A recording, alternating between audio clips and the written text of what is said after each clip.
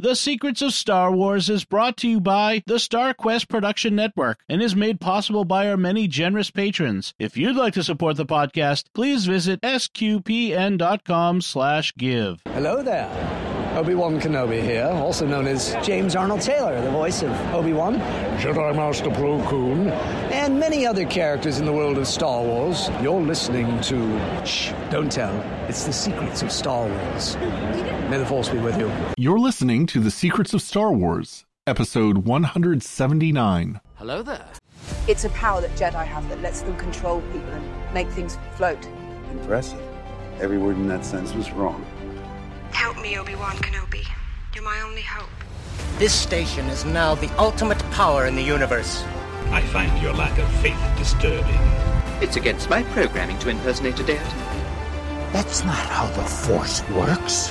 Force is with me, and I am with the Force, and I fear nothing. Remember, the Force will be with you, always. Hi, I'm Robert King, and you're listening to The Secrets of Star Wars, where we look at the deeper themes and meanings found in the stories and characters in that galaxy far, far away. We're starting an occasional series on the spirituality of the Force, because, well, we're interested in the Force, and we're interested in spirituality. So this episode, we'll be discussing the ideas of the sides of the Force, the dark side, the light side, and balance. Balance isn't really a side, is it? I don't know. Anyway, joining me on the panel today are Patrick Mason. Good to have you, Patrick. Good to be here. And Angela Cialana. Welcome, Angela. Thanks. I've got my Secrets of Star Wars shirt on. I'm ready to go. Right on. Oh, that is so cool. Everybody needs to buy one. Yeah, so this is where we really ought to have a video feed. Oh man. So this is a huge topic, right? I'm not entirely sure where to begin, but maybe the first thing could be just to acknowledge that the Force is not 100% consistent in the Star Wars mythos. And to a certain extent, I know I'm fine with that. I mean, George Lucas was working on this story for, 3 decades before he sold it to Disney, and he's still somewhat involved today. He developed his ideas over time. He drew on influences he was raised as a Methodist. He went to a Catholic elementary school and I think high school as well.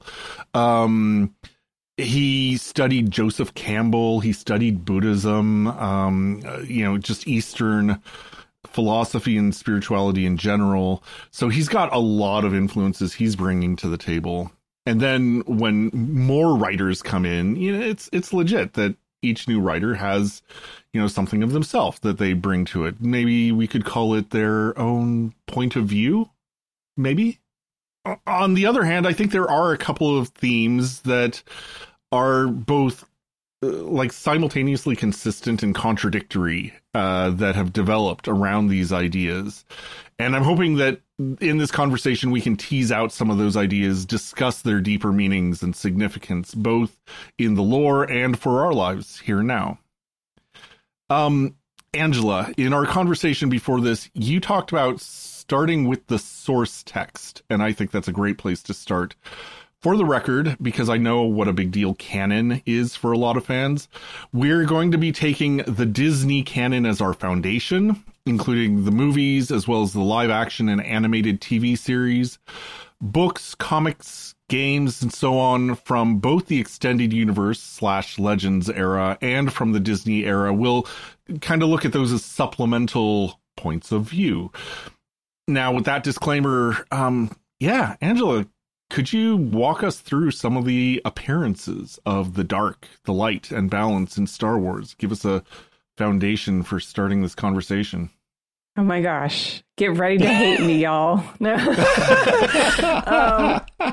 Because I'm going to give you a quote from episode 8.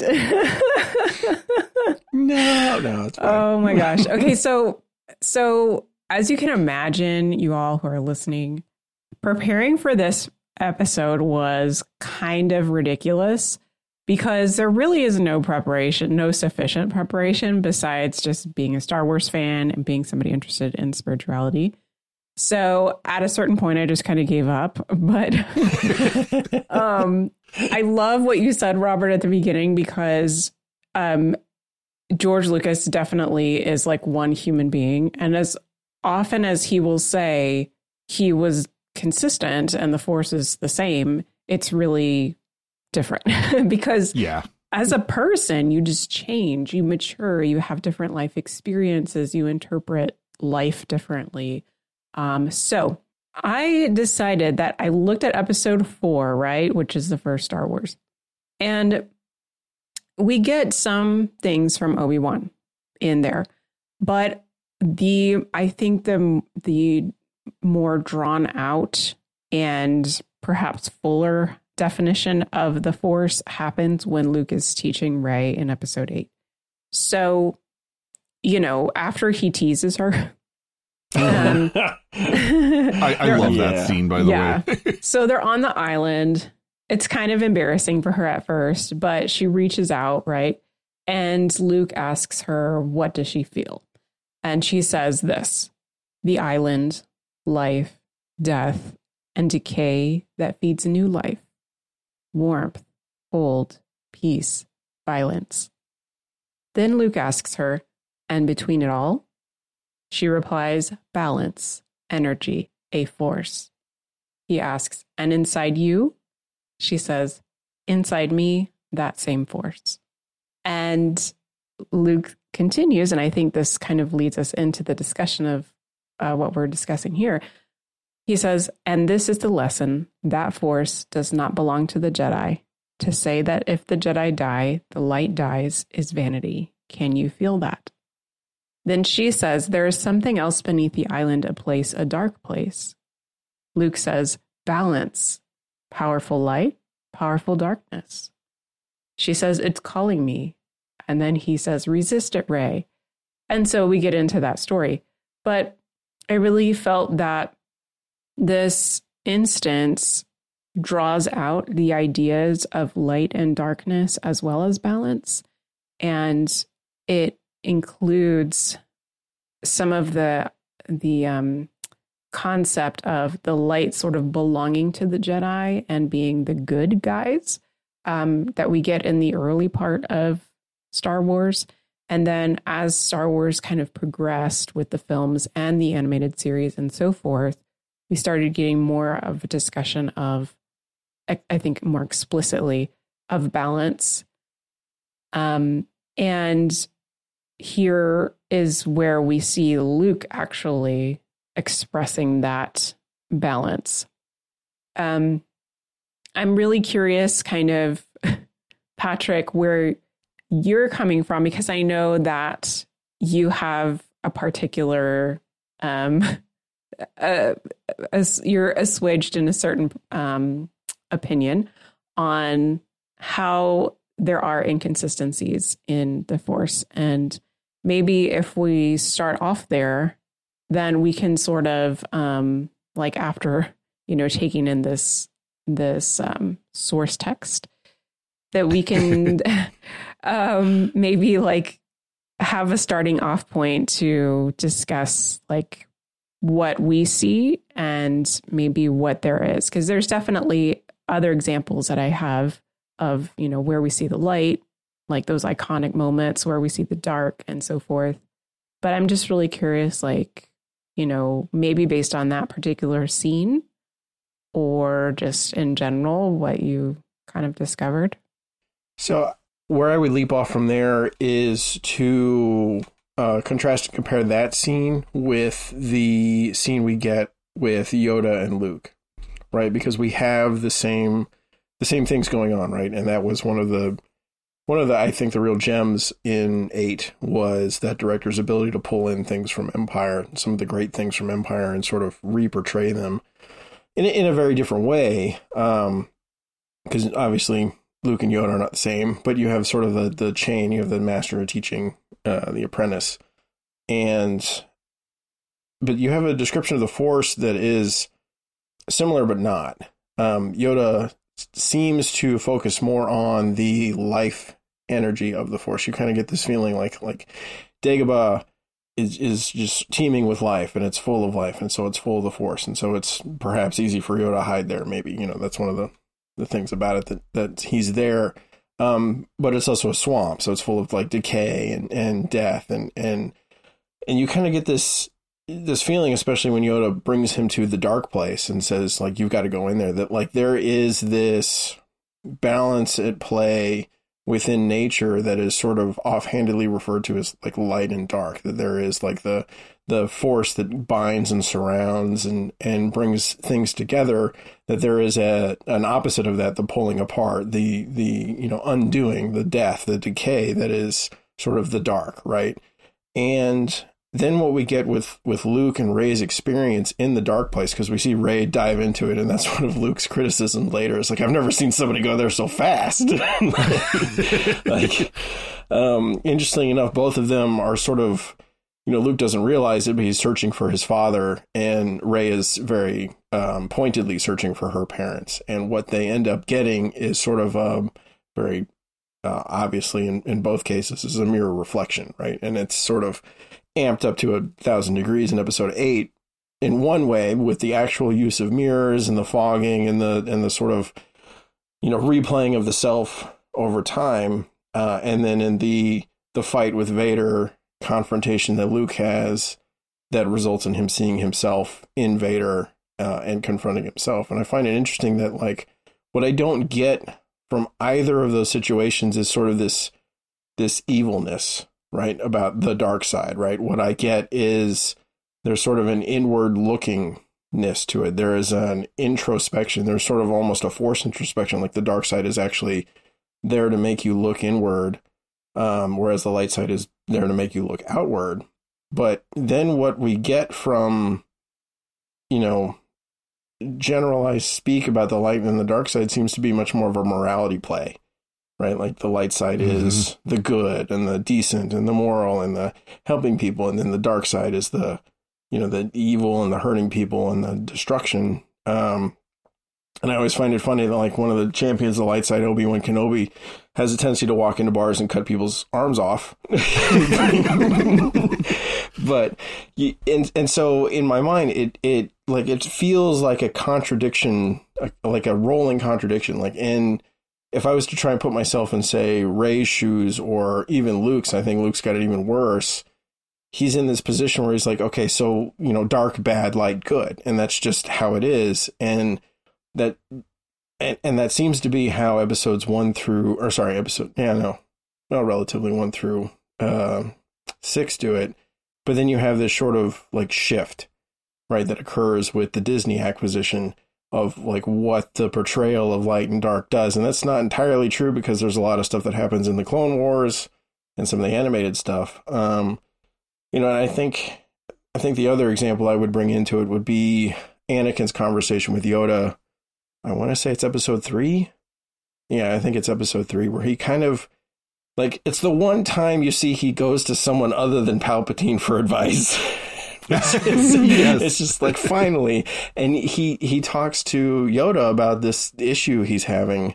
And Yoda sort of gives him the, you know, kind of man on the mountain wise, you know, sage advice that, you know, no 20-year-old is ever going to pay attention to. And so it just feels like, I actually feel like that plays more along with what we get from episode 8 than what we get from episode 5, as far as like the portrayal of, you know, light and dark side. And then this whole concept of balance doesn't even seem to exist for the most part until you start seeing like the Jedi Order at its height, or, you know, later on with Luke. So that's my problem. I see this like this very real shift, and in a way, like, it makes sense, like, maybe from the author's perspective that it happened, but in world, I struggle with it, because I, you know, and part of it's like in the first 4 or first 3 movies we get,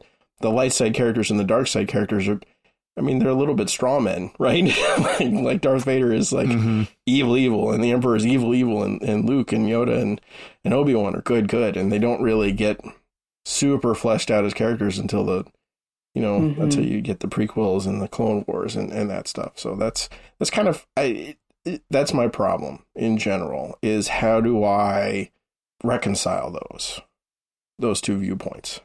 I think that's a fair critique, and I think the language that I use in my internal headcanon, I guess, to describe that is there's kind of a moral approach to the light side and the dark side, and then there's this kind of methodological approach to the light and the dark, and that's where balance really comes in. When you're looking at things morally, even in the example you were bringing up, Angela, with Luke talking to Rey, and it's about, this balance between all things, between life and death, light and darkness, and there's a dark place that she wants to explore, and you would think that he would then say, be careful, but integrate that, explore that, bring that in. But instead he says, resist it. Mm-hmm. And it's like trying to have it both ways in some sense. It's like, okay, there's light, dark, and balance, or there's, pursue the light and resist the dark. Right. I don't know. It's fascinating how that's, used in different scenes, different authors, different parts of the whole Star Wars saga. Yeah, like I'm not a scholar by any means in moral theology of world religions, but I would guess that what you're describing comes from the fact that Star Wars was written from a Western perspective, integrating Eastern ideology. And I think that perhaps the moral side of things is more so influenced by Lucas's Western perspective, and the whole, the way of nature and the life force essence type of, light and dark and balance. That's more so the Eastern interest that he had that influenced him.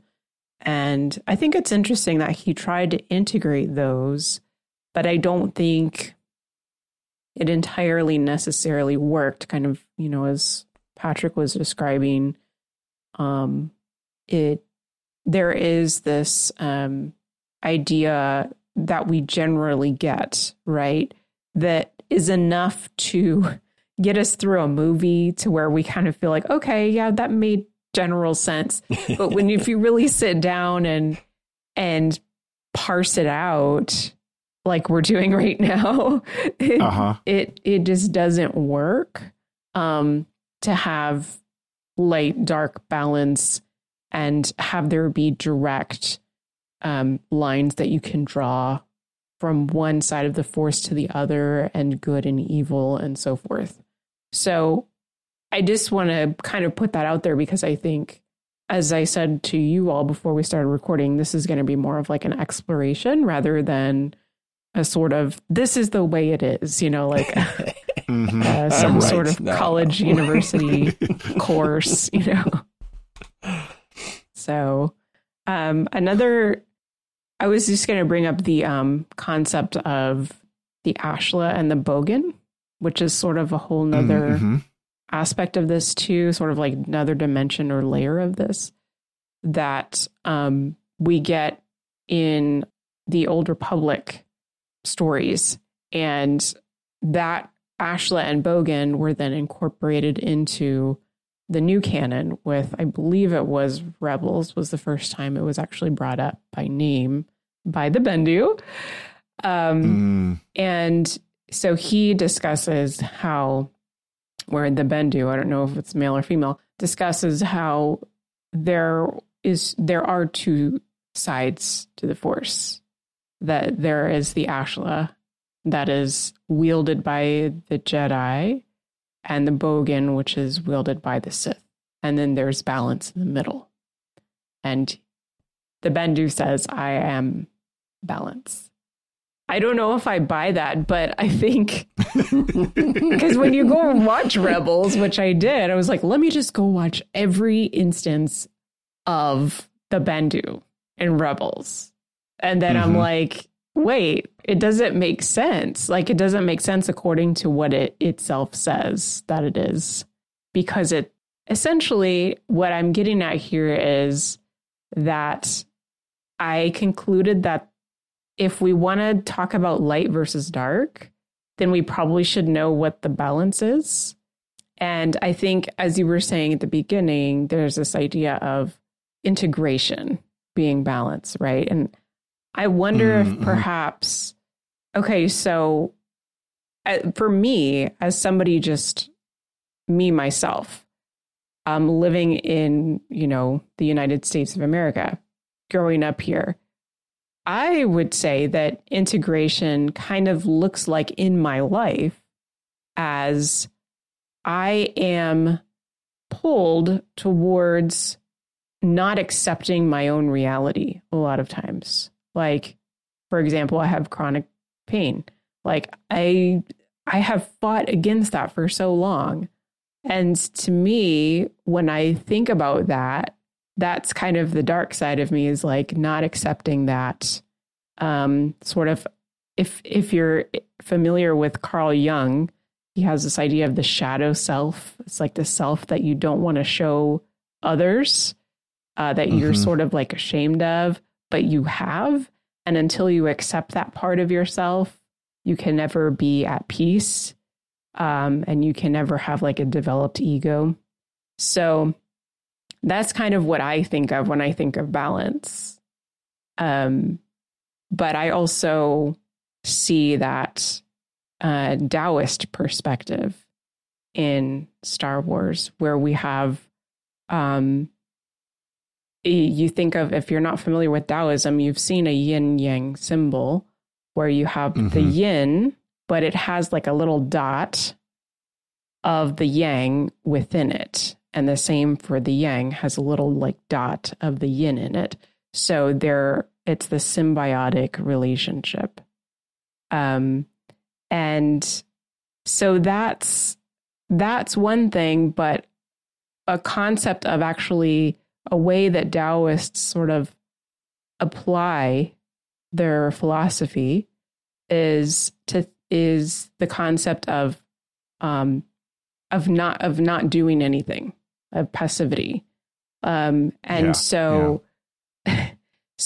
I personally think of that as like a neutrality, right? Like not necessarily a balance, but of I'm just not going to do anything, right? Like that's a different choice in like moral life than integration, right? Like integration, I think of more as an active thing. Does that make sense? Yeah, I think I follow you. Yeah. That I was talking about balance as this active integration, but maybe more what Star Wars is trying to say is that it is a not doing, it's not committing to either side. It's just standing apart, like a almost a withdrawal from the world and its problems. Yeah, because I mean, you see that with Luke in Return of the Jedi, right? At the very end, he throws down his lightsaber because, as I've read, the Taoist interpretation would be Luke sees himself in his father and his father in himself. And so in that balance, he chooses the way of passivity, of not doing, which then creates his victory.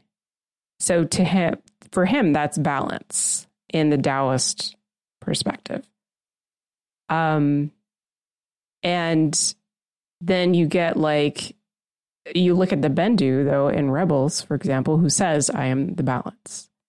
And at first, he doesn't engage with the goings on the planet. But then Kanan actually like pulls him into it and pulls the Bendu into the actions, and the Bendu actually acts and intercedes in the situation. So it really doesn't, it's not a one-to-one. It's, it's just like you were saying, Patrick. So it's messy. I have problems because, the dark side is supposed to be, sort of passion and, lots of feelings and maybe decay and maybe death and maybe sort of but in the reality, like, all of that stuff is not bad. Like, it's all just part of, living and part of life and sort of part of the cycle. But then at the same time, you have, the line from the Emperor, which is, I need you to go kill all these people and that will make you powerful in the dark side. And I'm like, what's the correlation there? Like, what is the dark side that by this methodology, you are becoming powerful in it? Like, or is it just a trick? Like, is he just tricking you into self-shame? Like, is this, but you get this feeling like there is a real difference between drawing upon the light side of the Force and drawing upon the dark side of the Force, and the powers that gives you or lets you lay claim to, or that build up in you. And I could be wrong, but I don't remember ever seeing any like dark side Force ghosts, and I'm not seeing a lot of light side people throw lightning. Like, it just seems like there are like these real, I don't necessarily concrete, but they very like real in universe differences between light and dark. And so if that's the case, then why is balance a good thing? Like, why would I ever want to be balanced? Like, would I want to be drawing from both of these sides on a regular basis? Am I like, helping these people with other justice problems on this side and doing some dark alchemy on this side, and that makes me balanced? Like where exactly does the balance like come from? And I think that's like, it's just interesting because the Jedis are always talking about like if you're a balanced self, then you can draw upon the Force. And it almost seems like from the Jedi's perspective, the Force is sort of neutral. And it's more the way in which you draw upon it is, the effect you get out of it. And then, from the Sith's perspective, the Force is a tool. Like, it's sort of their Sithness, their dogma, their, commitment to power, basically. And the Force is, again, sort of just this neutral tool. But then, like, you do end up with very solid different uses of it. And so if it's a neutral tool, but then you also see the neutral toolness of it. Like, you see them using the same sort of like Force jump and Force, prescient fighting and the visions of the future and all of that seems to be common amongst them. And so, like, I have a hard time trying to figure out like how solid are these differences? Why do they exist in practice? And then, like, what does it actually mean to be balanced? Like, is a balanced individual somebody who just doesn't intervene even though they could? And then, but from a morality standpoint, that's not always or not often a good thing. Like, it's like a lot of the times you're called to intervene or to get in there. So that's my struggle, I think, is the messiness and my desire for a concrete answer. So what both of you were talking about, like, started sparking ideas of Tolkien in my mind, and how talking about the magic of the elves, they don't see it as magic. They see it as art. They see it as, working with the gifts that nature has given them. But that's kind of contrasted, not directly, but it sort of stands in contrast to the machines of the enemy, especially the way Saruman has turned his mind from basically from nature and kind of going with the flow of nature in an almost Taoist sense. Letting nature be itself and working with it, to this attempting to use the natural world as a tool, to use power as a tool to impose order on chaos. Looking at nature and saying, this is not something to sort of flow with. This is chaos that needs order imposed on it. And I'm thinking of in Empire Strikes Back, when Vader is trying to persuade Luke to join him and end this useless conflict and bring order to the galaxy, right? And that theme comes up again with Baylan, right? In Ahsoka, who wants to put an end to this cycle of conflict that he sees as being so destructive. And yet I wonder if, and I mean, Tolkien is obviously a very, very Western mindset.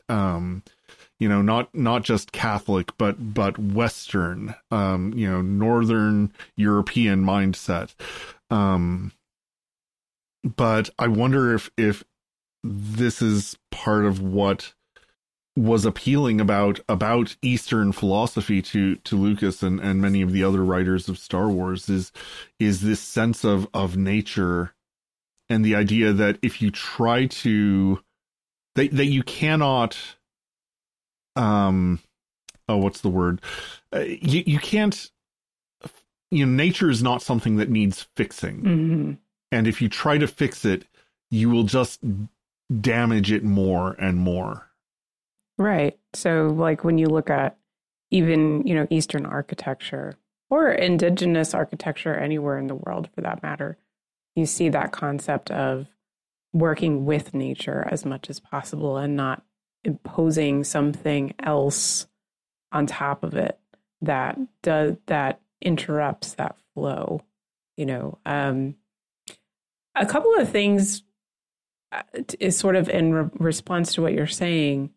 One is we need for the listener, right? We need to draw a distinction too, that when we say the Jedi, we're not necessarily saying that what the Jedi believe equals the light side of the Force, right? I mean, what the Sith believe may not be purely what the dark side is.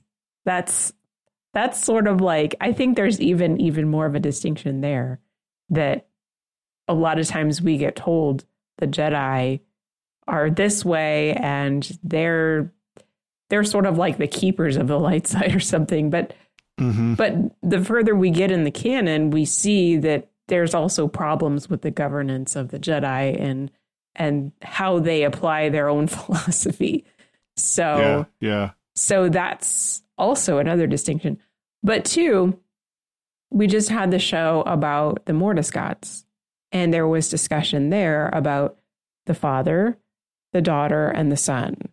The son being the essence of the dark, the daughter being the essence of the light, and the father keeping them in balance. And the question that was posed on there was, when the son murders the daughter, essentially, the father says, "Oh no." And so I guess the Western perspective would be, oh, that's a moral cry that the father is giving. Oh no, my daughter is dying. I'm so sad. This is a terrible thing. Because she's dying, because she was killed, because life in and of itself and the life of this daughter is good. But you could argue that the father says, oh no, what have I done? She's dying, because now there is no balance. And that in and of itself is the good. The balance of the light and the dark, that the light and the dark must always exist together. And therefore that was what was upsetting to him. Not necessarily, I mean, I don't remember whether there is a discussion of love between that messed up family. So I don't know. Yeah, if the that word even love gets is not involved. one that jumps out in my memory of those episodes. But do you see what I'm saying? Like, just the idea of the balance is what is the good, not necessarily, I guess, maybe more of our Western perspective of, oh no, someone died and a person's life is good, therefore that's really terrible. I think there's definitely a desire for that kind of approach.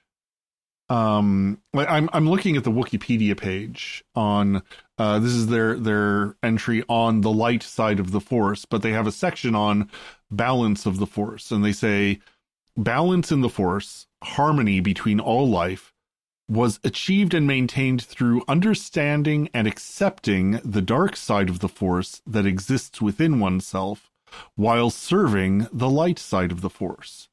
Practitioners of this method, namely Jedi, devoted themselves to the will of the Force. Oh my gosh, total bunk. Total bunk. Yeah, I feel like that's like somebody retconning. Like, yeah. I love the Jedi too much to let them be like, because they gotta be the good guys. I'm telling you, like after was it Stories from the Jedi, the second Dooku episode, I wanted a shirt that said "I agree with Dooku." Yeah, not so much the third episode, but yeah, it very much like, and maybe this is kind of the fun of it, to be honest, because I enjoy world building and I enjoy living in worlds with the characters, and we get a view of like the dark side and the light side from these two dominant philosophical positions, right? Which is the Jedi and the Sith, which have developed over thousands of years. You think about, or thousands of generations, which even more years. Like you had a couple zeros in there, but you know, you think about like a philosophy about this, you know, magic power that some people seem to be able to use that's sort of built up in these institutions over time. And that is the lens through which we see, or that we get most of like the quote unquote truth about what the Force really is. And which is one of the reasons I really love encountering the non-Jedi, non-Sith, quasi-religious / just flat-out religious organizations. And even in shows like where you don't have Sith or Jedi, like Andor, where you encounter religious organizations, and you like, so there is like a spirituality in and amongst the people in Star Wars, and it's not always just simply Force-based, but quite a bit of it still is.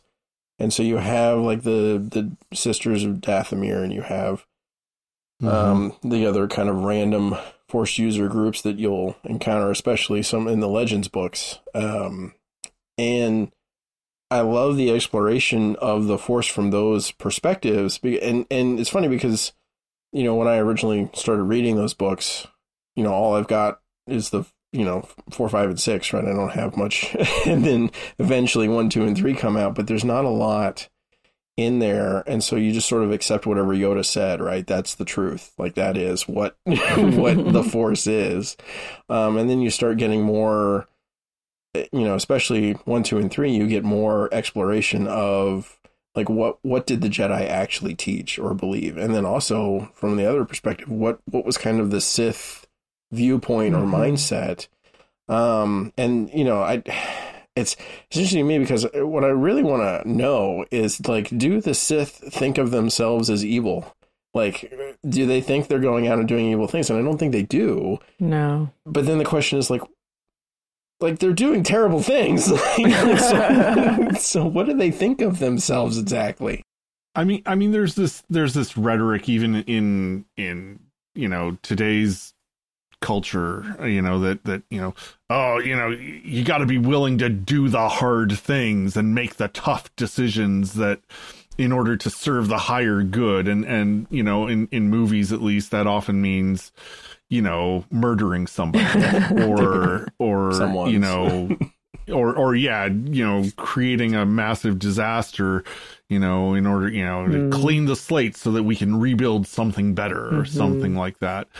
And it's presented as, you know, kind of shallowly so that the audience can recognize this is bad, but it's presented as something good. I'm thinking of the whole Avengers Infinity War when that came out, and a lot of people were saying, Thanos is pretty convincing. Oh yeah. Yeah. Well, I mean, I just heard somebody say that one. the other day, like a couple days ago. Yeah. Yeah. So it's like there's this sense of, sometimes in order to achieve a great good, you have to commit some evil to do it. And I think that's kind of the attitude that the Sith take. So maybe we can, I have the Jedi and the Sith code right in front of me. So if we read those, and maybe we'll get some insight into their minds here. So, okay, I'll start with the Sith code because that's what we're talking about. It's the more fun anyways. Yes. Peace is a lie. There is only passion. Through passion, I gain strength. Through strength, I gain power. Through power, I gain victory.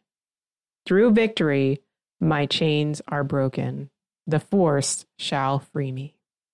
That's the Sith code. Uh-huh. The Jedi code. Now, here's where I called bunk on that thing you were reading from Wikipedia, okay? Are you saying that Wikipedia is not the most reliable source in the galaxy? You didn't hear it from me, folks. Okay, Jedi code. There is no emotion. There is peace. There is no ignorance. There is knowledge. There is no passion. There is serenity. There is no chaos. There is harmony. There is no death. There is the Force. So the idea that someone could integrate the dark parts of themselves to serve the light side doesn't make sense if you don't even allow yourself to process emotion, right? I mean, that's what was in Wikipedia was more of the Jungian perspective that I was describing, right? The like psycho babble type of stuff, right? And the Jedi code is more of like, I guess would be more of a Buddhist influence. Again, not a scholar in world religions, but that's my understanding more so is that the idea is this to achieve like not allowing things to even, they sort of like bounce off of you, right? Like that complete detachment. Yes. Yeah. So that complete detachment is more of what I see in the Jedi than this idea of active integration. I mean, for example, so let's just, maybe it's more fun to talk about examples than abstract stuff. Less thinking, more Star Wars. Well, okay. Like one of my favorite characters, Obi-Wan Kenobi, right? I would say he is more like his master, who was less like a Jedi. You know, more like Qui-Gon. Yeah, he was more like Qui-Gon because Obi-Wan had to integrate he chose to integrate his emotions. He grieved the loss of Satine, his love interest, right? He grieved the loss of his master. We saw he experienced anger, pain that he processed by slicing Darth Maul in half, right? He grieved the loss of Anakin, right? We see that in the Obi-Wan Kenobi series. We see that in the fight on Mustafar. Yes. You were my brother. You just had to bring that up, didn't you? Fight on Mustafar. Too soon? Well, you know what I'm saying? Like, he's not the kind of Jedi who sits in a room and meditates and then when he goes out into the real world and experiences these things, just says, oh, well, I must be detached. Guess that doesn't bother me at all. And just sort of moves on with his life. I think people love him because he has gone through all that pain, and we see how he processes it. It's not like Yoda, where he just sort of like has this, like this whole planet just went away. Oh, I feel so sad. I look sad in my mind, in my face. And now I'm okay again. Sort of like, that's how I interpret Yoda anyway. He's more of that kind of a guy, more of a, stereotypical Jedi master. And perhaps he only was able to become a Force ghost because of those last episodes that we got with Yoda in the Clone Wars. That was the Clone Wars, right? Where he meets these figures that sort of teach him the ways of the Force that he still hasn't learned all these years. And he experiences more of the light and the dark in himself, right? Yeah, those episodes, I think they were literally the last episodes of the Clone Wars. That, yeah, he very much went through a literal Jungian confrontation with his shadow self, and yeah, I thought those were really startling episodes, and yeah, they really complicate that. Yeah, you never see the Jedi actually living according to the Jedi Code. Yeah, like it's impossible. Like, you cannot have a monolithic organization that does peacekeeping efforts in a galaxy have that code and function. Like, it doesn't work. Like if I see an injustice happen, I'm going to let it roll off my back. That's not what the Jedi do. Like, they go in and intervene. It's almost like you would need a droid army or something instead. Maybe clones? I don't know. Yeah, maybe. That might work. Something. Just trying to find the Sith far more realistic. Right. In there. Yeah, I mean, at least they actually live their code. Yeah. I guess. Well, and it's sort of like there's the aspirational aspect to it, which is sort of like, if we're going to try and live up to this concept of balance and or the light side, we'll put this code in place, and that's what we're trying to get to. Whereas the Sith are like, it's really all about power and that granting me control and victory over whatever is holding me back. I still think a lot of it goes back to, there's always a very big question in my mind in Star Wars about like what is evil and what is good.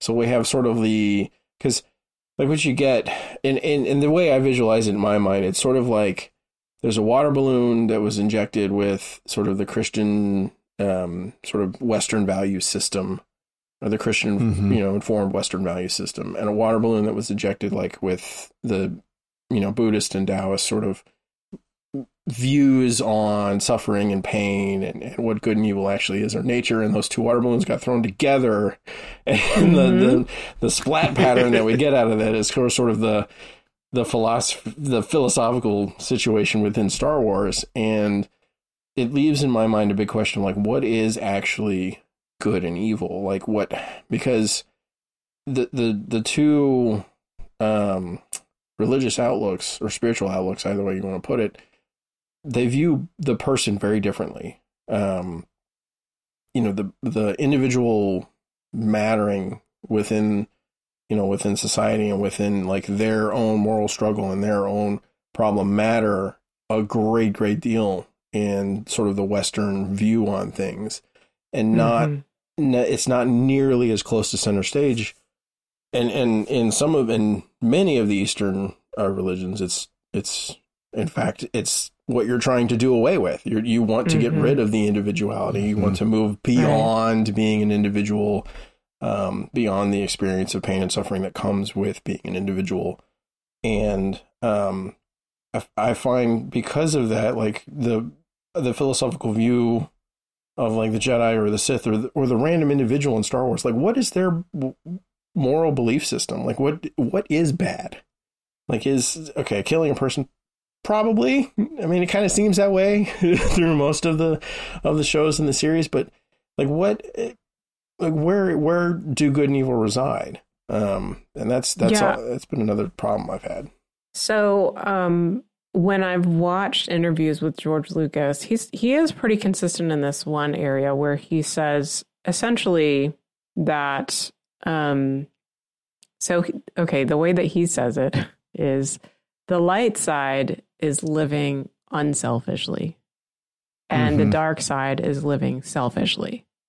He's pretty of all the things that he says about the light side, the dark side, the Jedi, the Sith, whatever, that is the most consistent ethic that he has portrayed across the years and the interviews and everything. So I think for him, that was probably a guiding principle as he was creating characters and writing scripts and so on, that, you know, ultimately looking at it from a really simple way, opaque way almost, the Jedi being the light side, the Sith being the dark side, the Jedi being for unselfish defensive life, the Sith being for selfish possessiveness, right? So in my mind, that is fairly consistent in Star Wars. Now, there is now more Star Wars material that is looking at things in the middle of that sort of spectrum and exploring what happens in the middle, and if there is a middle, and where that manifests itself in real life. For example, you know, you brought up Andor. That has a lot of that exploration because war is involved. And when war is involved, all of a sudden, life gets so much more messy and complex, and ethical questions become so much more, you know, multifaceted. So that, I guess that's kind of how I see ethics and morals in Star Wars overall. And see, I think I agree with you like 100%, because I think when you view it through the lens of selfishness and unselfishness, a lot of that stuff becomes a lot clearer. Yeah, well, the other thing that comes to mind that sort of defines good and evil, I think, was that quote that Yoda says in I forget which of the prequels it was, but, you know, the fear is the path to the dark side. Fear leads to anger. Anger leads to hate. Hate leads to suffering. And as a Catholic, one of the absolute foundation stones of our faith is that Christ has made suffering a path to union with God. That it can be a path to union with God. That it not necessarily is good in and of itself. And I think that's an important distinction to make. But it is something that has been redeemed. That God has joined us in, even in our suffering. Suffering cannot separate us from God. And, you know, Jesus walks with us in our suffering. And it opens that possibility for suffering not to be mere evil, but to be a point of connection with God, and through God with all other people.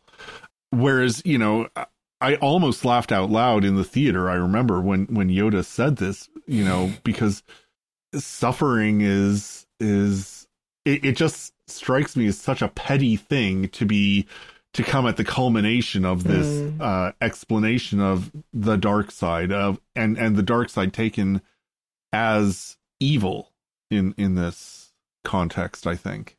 Well, that's the difference in the religious perspectives, right? Like, that's more of the Buddhist perspective.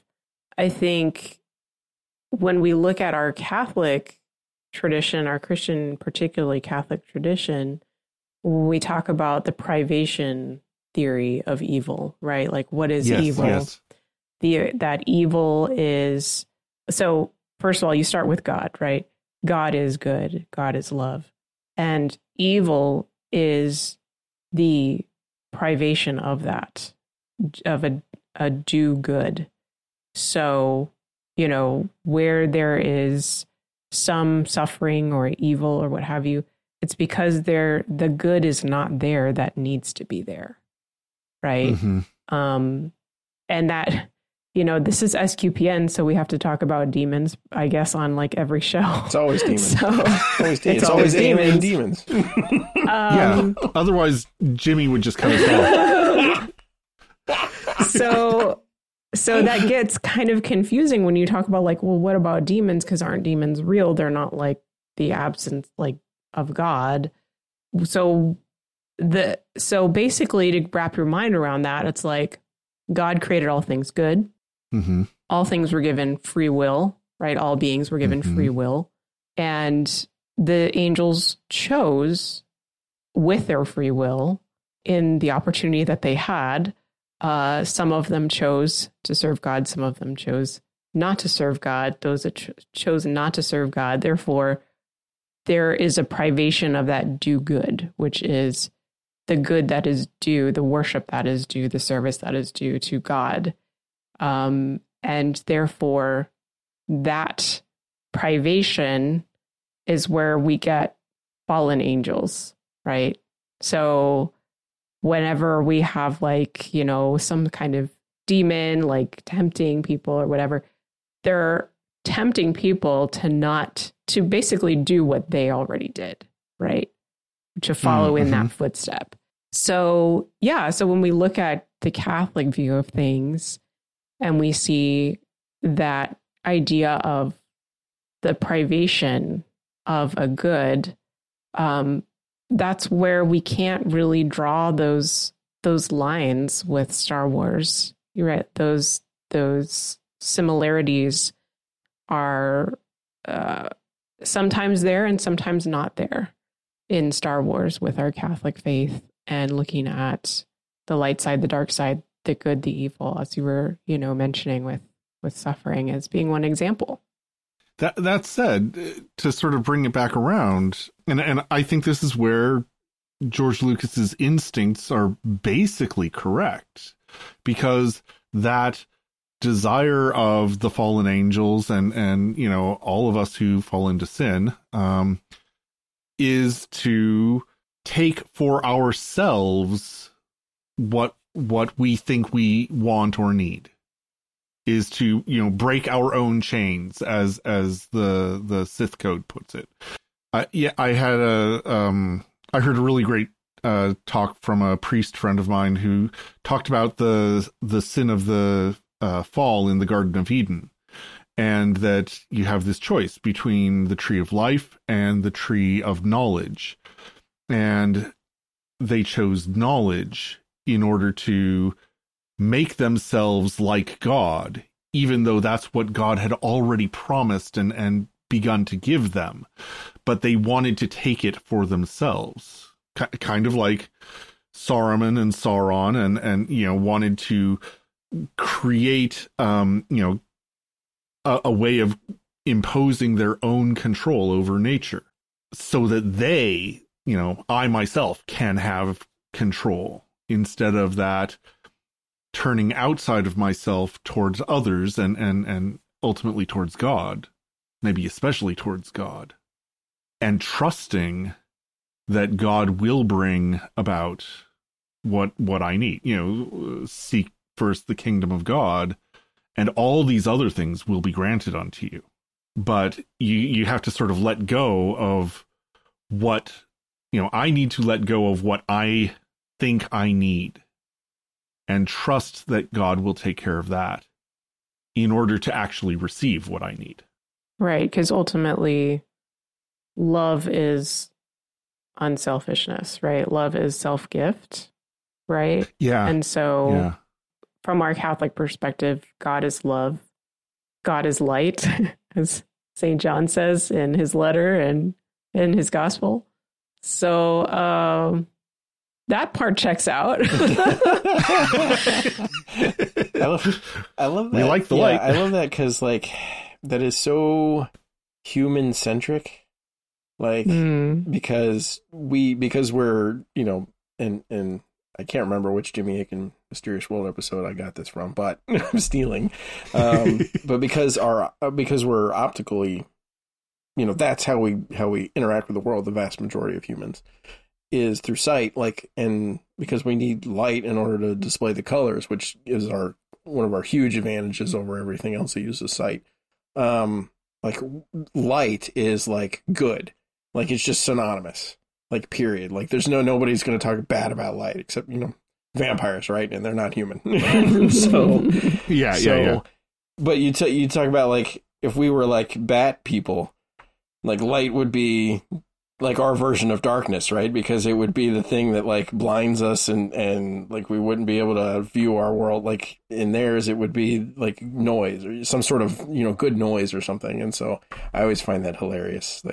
Thinking about it, I'm wait, in Star Wars, when you're talking about the light side, what if you're talking about to a creature that doesn't really use its eyes as much as it uses another sense? What are you actually, conveying to them?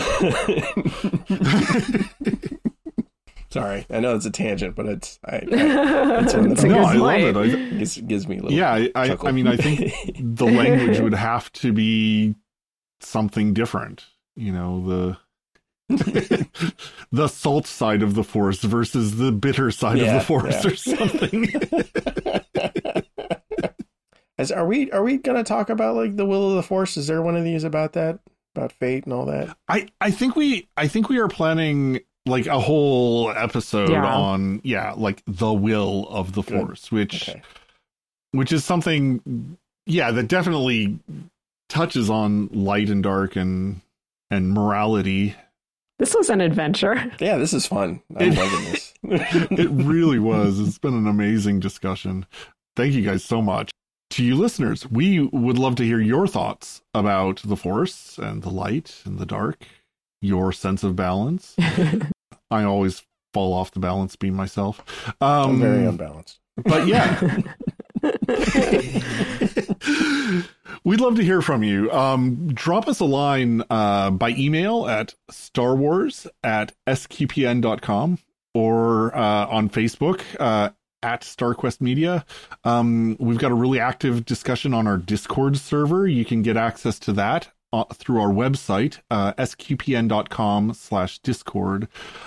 If you are a Patreon member, you can communicate with us through our Patreon page.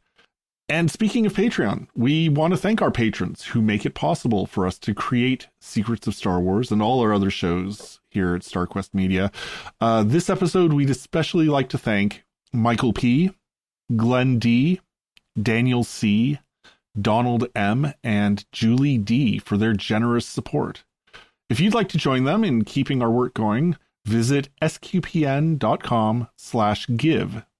It also helps us when you subscribe to us on your favorite podcast platform. It helps other people find our show and builds our listener base. And especially if you leave a review. We're on Apple Podcasts, TuneIn, Spotify, iHeartRadio, lots of others. We even have an SQPN YouTube channel. Woohoo. Woohoo indeed. Woohoo. Oh, man. I think that's all for now. So till next time, Angela, thanks for being on the show. Oh, my pleasure. And just to tickle everyone else's theological imaginations, want to recommend Catechism of the Catholic Church, paragraph number 310 after listening to this episode, and then email us your thoughts. Catechism 310. Yes. Right on. Thanks, Angela. Patrick. It's a weird way of saying goodbye. I'm sorry. Goodbye. Here's your homework. Patrick, do you have homework? I don't. I'm like rapidly trying to come up with something. I'm like, my brain's like, I got nothing, man. I don't. Well, thank you for being on. It's been great to have you on the show. It was wonderful to be here. This was great. So yeah, thank you both for joining me in sharing the secrets of Star Wars. Once again, I've been Robert King. And listeners, thank you for listening to the Secrets of Star Wars on StarQuest. Here's another show on the StarQuest network you're sure to enjoy. The Secrets of Technology. Find it wherever fine podcasts are found or at sqpn.com/technology.